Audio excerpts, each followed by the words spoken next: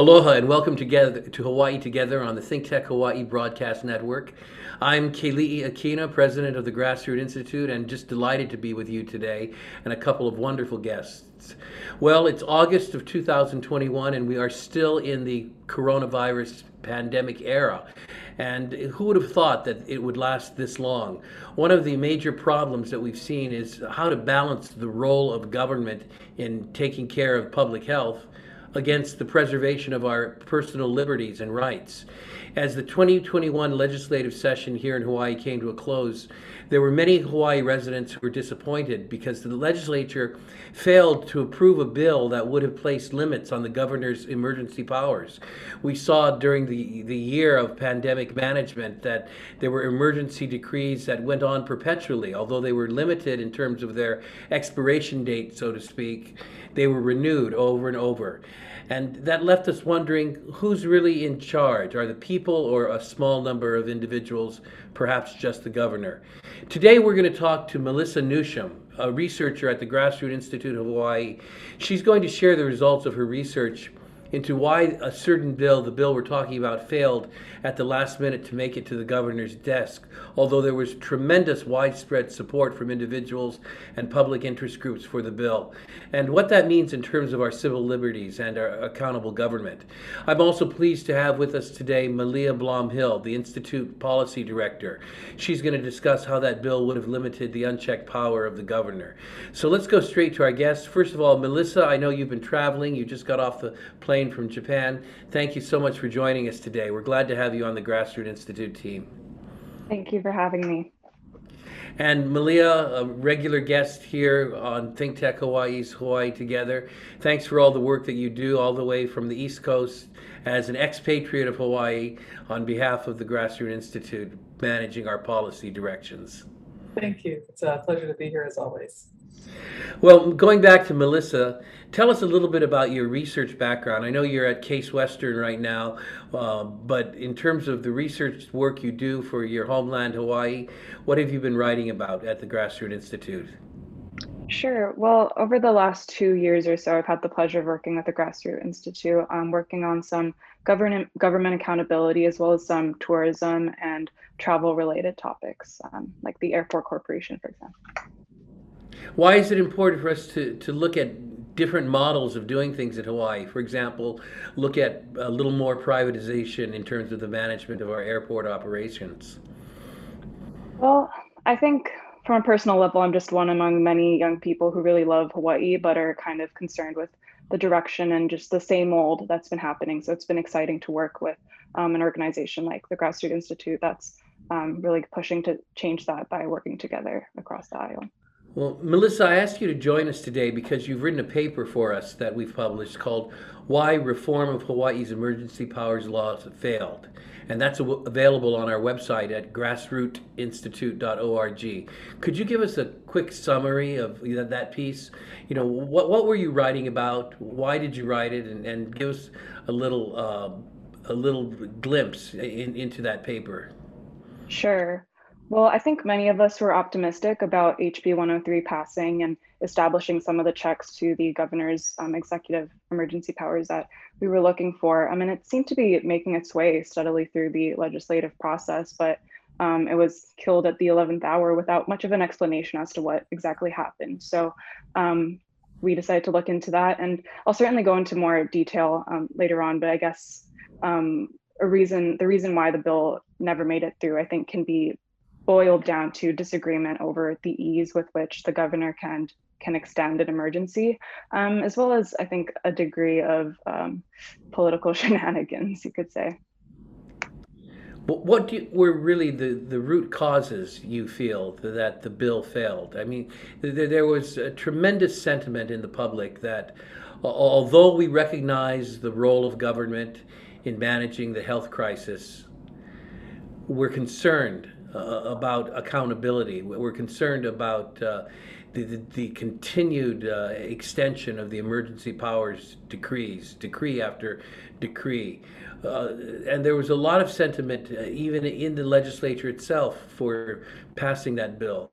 Why do you think it failed? The title of your paper is Why Reform of Hawaii's Emergency Powers Law Failed. Sure. Well, I think it can be explained by, I think, a disagreement between the House and the Senate with over how easily the governor can extend or renew. Some people in the House felt that I guess the bill as it was a bit too strict in terms of limiting in terms of the governor's ability to do that, and these, I guess, issues were never able to be resolved, and so the bill was informally killed by in the end. Well, there certainly were political reasons at play. Leah, you've been watching almost all the legislation in the House and the Senate that has to deal with civil liberties and rights and so forth. And you certainly watched HB 103. What was that bill about? What was it trying to accomplish? And maybe that can give us deeper insight into how it was received and why it failed. Well, what HB 103 was trying to do was reform the emergency management law, basically the Hawaii statute that gives the governor the ability to pass all the executive orders, declare a state of emergency. The entire situation under which the people of Hawaii have been living for the last year plus, it's sort of governed by this emergency, the state of emergency.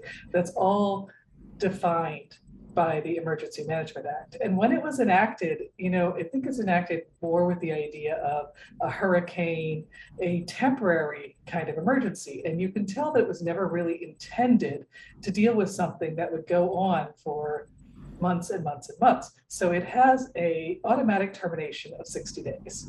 And when that termination date came and passed and the governor just extended the emergency, extended the emergency, things that are very much just like legislation, which is not the executive's role, being passed, serious changes to when things are due, the eviction moratorium, pretty significant changes in our law.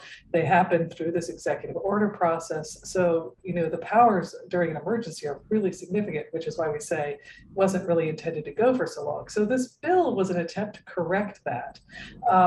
You could argue that perhaps it was trying to correct the problem that we have, and yet also trying to still address, what it was originally intended for, and that might be where the problem was, because it attempted to put limits on the governor's ability to extend an emergency. It created a way for the legislature to stop a state of emergency. It required justification for suspension of laws. It created it emphasized the importance of any executive actions, executive orders having to align with Hawaii Constitution. A lot of these things that people were talking about during this state of emergency. How do we protect people's rights?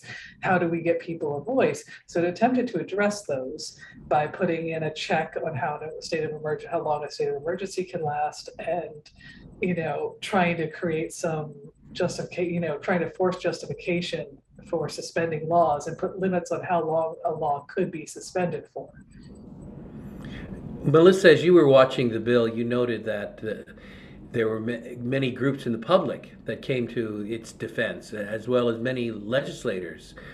Tell us a little bit about that. Sure. Well, the Grassroots Institute certainly supported the bill, as well as Common Cause Hawaii, or the Civil Beat Law Center, and even the Hawaii Government Employees Association. And I think it's pretty rare to see this group of people all agree on the same bill. So I think that just speaks to the importance of what the bill was trying to do. For the lawmakers, it did appear that most people supported it. It had been passed, I think, unanimously in the House, and approved 23-2 in the Senate. So at least on the surface, it seemed like this was something that was being supported by lawmakers. I think that the fact that it got so much support, public support from lawmakers as well as many organizations and groups, and then yet failed at the last minute, shows us that this is an issue that may come back. I think that the tension between the government's role in taking care of us and the government's duty to give us our liberties is one that continues. So, what do you see, Malia? I definitely hope that it is something that comes back. There's a lot of ways to address the issue, but if we've learned anything, it's that the emergency management statute, as it is right now, is just not capable of dealing with a health emergency. Maybe the answer is to amend this, is to a resurrection of HB 103. Maybe the answer is to reform that law so that health emergencies are dealt with differently, and so that you can take that out of the same rubric, and maybe that would address the problems to some degree, but it's definitely crying out for some kind of response. Where does Hawaii stand? And maybe, Malia, you've looked at this across the nation in terms of where we are on this matter compared to other states. And are there reforms being instituted around the country? There have been other states that took much more aggressive action. Some of them early on. There was states where the legislature would just stepped in and basically stopped the state of emergency. One of the odd things is that the reforms that are advocated for, that we advocated for, that are in HB 103, they do exist in dozens of states. The ability to end a state of emergency by concurrent resolution of the legislature, that's something that is not uncommon. And so there were places where that happened. There were places where the legislature challenged the way that the executive orders happened themselves. There were states where there were lawsuits. So Hawaii, we're not alone in having a emergency management act like this, but there are a lot of states that have already have it there to address the problem differently, to have these reforms that we've been pushing for. One of the things that we noticed early on with this bill and this very issue, the state's use of emergency management powers, in particular the governor's use of emergency management powers, was a difficulty in getting information.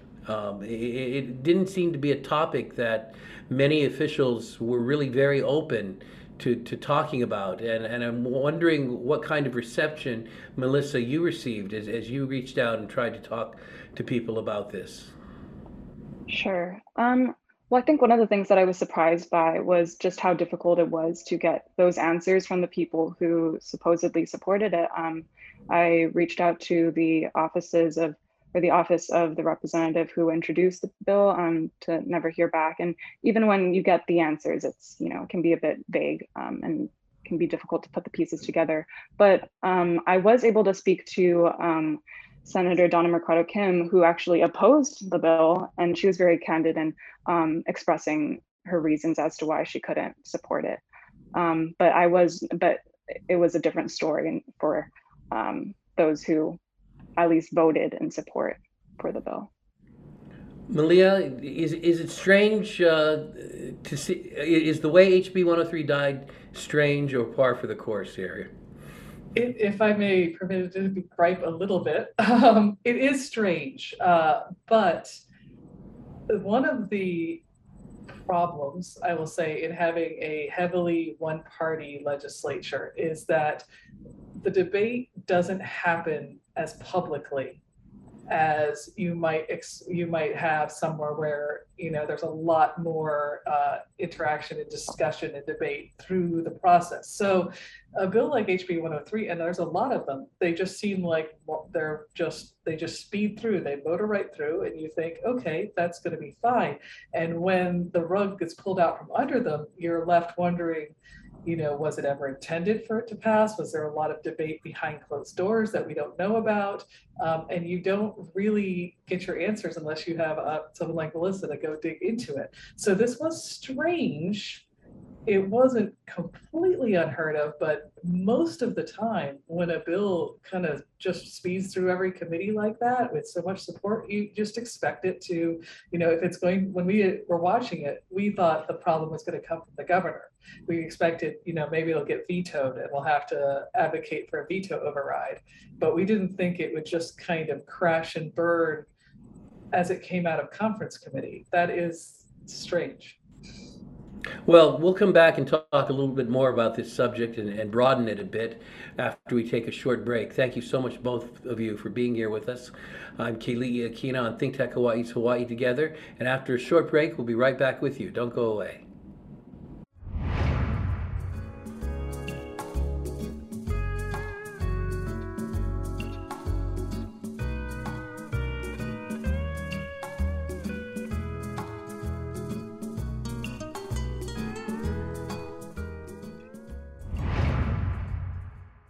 Hi, I'm Rusty Komori, host of Beyond the Lines on Think Tech Hawaii. I was the head coach for the Punahou boys varsity tennis team for 22 years, and we were fortunate to win 22 consecutive state championships. My show is based on my book, also titled Beyond the Lines, and it's about leadership, creating a superior culture of excellence, and finding greatness. I feature a wide range of amazing guests who share valuable insights about how going beyond the lines leads to success in everything you do in life. I'm looking forward to you joining me every Monday at 11 a.m. Aloha.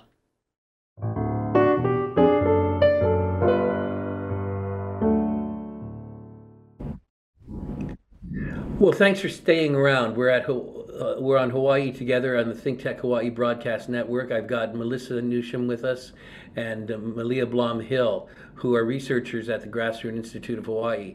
Melissa, as we've been talking about the HB 103 bill that didn't pass, although we wanted it to pass, we would have loved to have seen the reforms it could bring to the Emergency Powers Act. You saw quite a bit that kind of piqued your interest and your curiosity as to how bills do pass and do fail and so forth. And there were some things that you actually wanted to make note of. Well, what were they? Sure. Well, as Malia mentioned, it's not entirely unheard of for these kinds of bills that have widespread support to die at the last minute. But I think one of the problems was that the explanations that were given by the legislature was insufficient. The Speaker of the House expressed that the reason why the bill failed was because after the bill came out of conference committee, they just realized that the bill didn't include a pathway for the governor to extend or renew an emergency. And I spoke to Representative Linda Ichiyama, who was one of the co-chairs of the conference committee on the House side as well. And she echoed that similar sentiment about the need for the governor to be able to extend or renew an emergency, and the final version of the bill lacking that. But the interesting part is that if you look at the earlier versions of the bill before conference committee, they actually all included a pathway for the governor to extend an emergency. It required that he request the legislature at least 12 days in advance to extend the emergency. And then the legislature then had the ability to approve the request via concurrent resolution or deny it. And according to Senator Sharon Moriwaki, who I spoke to, who was one of the chairs of the conference committee as well, she expressed that it was actually the House side who had a problem with the provision requiring the 12 days advance notice to request an extension. And the House just felt that this was too much to ask for the governor. And so they felt the need to delete it, which led to some disagreements and that were not able to be resolved. So ultimately, we have coming out of conference committee, you can correct me if I'm wrong, but what I hear you say is it was a bill that no longer had a pathway for the governor to extend the emergency. Is that right? Right. And why do you think that was, beyond some of the political machinations that surrounded that? What rationale would there be for that?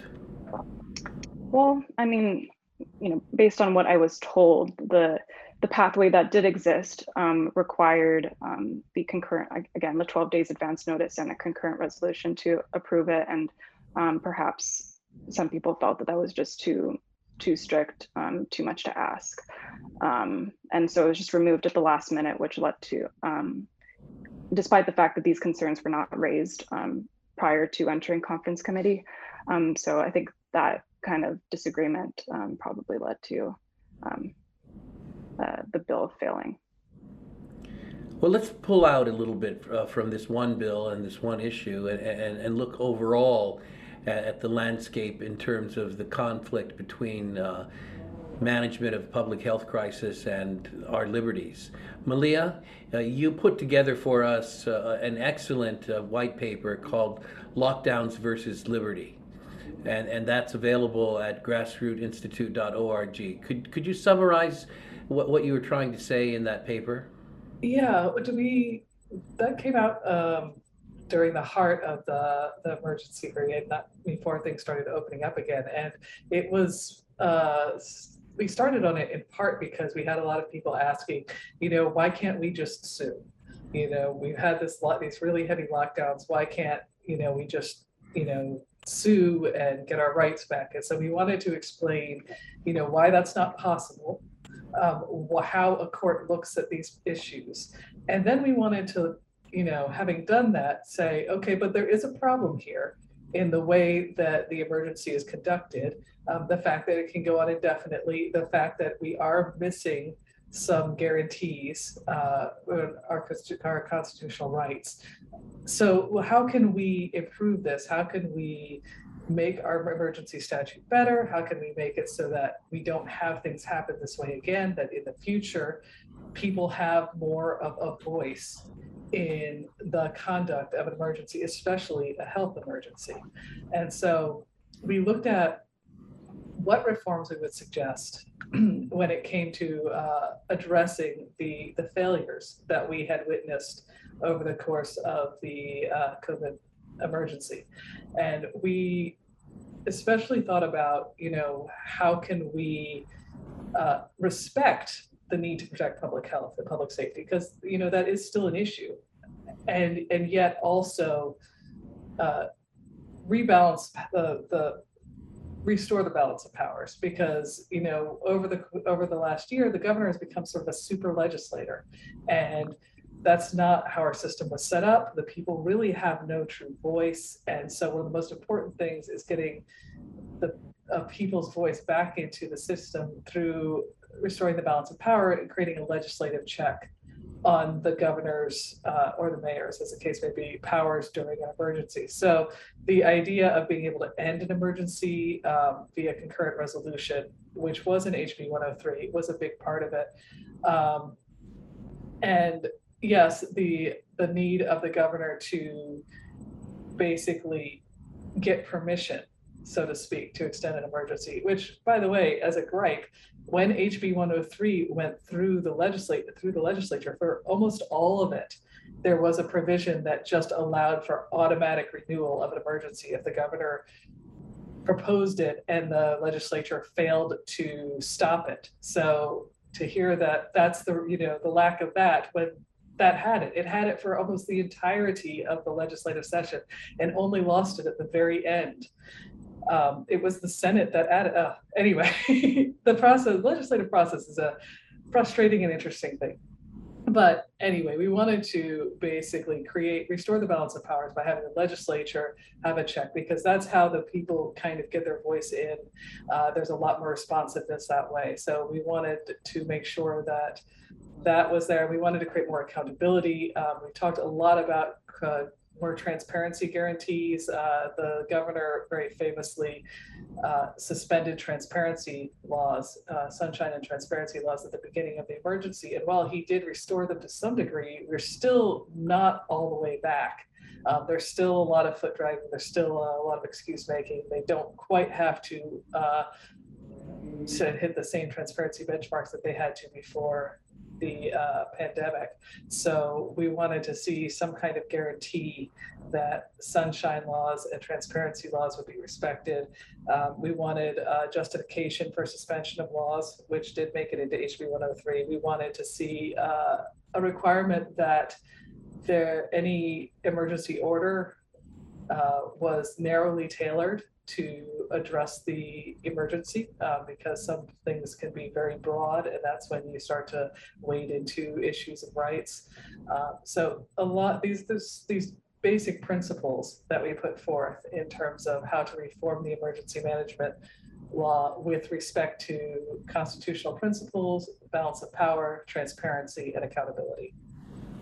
You know, there is often a rush to the courtroom in responding to infringements upon civil liberties. And yet, in your paper, you make reference to the fact that you did take a look around at the scene nationally at many cases that were going to court, and found that that is not a very fast solution, nor a pragmatic one in the short run. That in the long run, what we really have to do is change the laws. You want to comment on Exactly. that? Yes, that we rely very heavily on the idea that the courts will defend our rights, and they're there as a safeguard. But the way that courts deal with emergencies makes it a very slow process and not necessarily successful. It's fundamentally a legislative problem. The the way that the emergency is conducted is according to a statute. So a legislative problem has a legislative solution. The court is remedial. After your rights have been restricted, then you go to the court. But ideally, you have a situation set up where that never happens to begin with, and that requires reforming the law. And that's one of the reasons why our recommendation was we need to look at the emergency management statute, the emergency powers law, not just hope that the courts will sweep in and help us. The court decisions we've seen don't really show us that. And even in the best case scenario, we're just going to be litigating for months and months and months, or even years. Very good. Well, Malia, thank you very much. I want to give the closing thought over to Melissa. What would you like to see happen in this next legislative session or next legislative season with respect to the Emergency Powers Bill or Act? Well, I think many of us have just been frustrated over the last year and a half or so with the consequences of the governor's unchecked emergency powers. But it's important to remember that the legislature has the ability and the responsibility to rein it in. And so far they've kind of let us down. But again, like the silver lining is that the bill in the upcoming legislative session, our proposals can be refined to better reflect what it is that we're looking for. And it should really be one of the priorities for the legislators. And the legislators who I had the chance to speak with all indicated that they were willing to revisit this issue. So hopefully conversations like these and just providing some clarity on what exactly happened this past legislative session can kind of pave the path for resolving some of the issues that led to the bill failing. Well, thank you very much. Thanks to both of you. My guests today, Melissa Newsham and Malia Blomhill of the Grassroot Institute Hawaii, have given us some wonderful insights, things to think about as we try to balance the role of government in managing public health and also defending our civil liberties. There's a lot of work ahead. I'm Keli'i Akina on ThinkTech Hawaii's Hawaii Together. Until next time, aloha.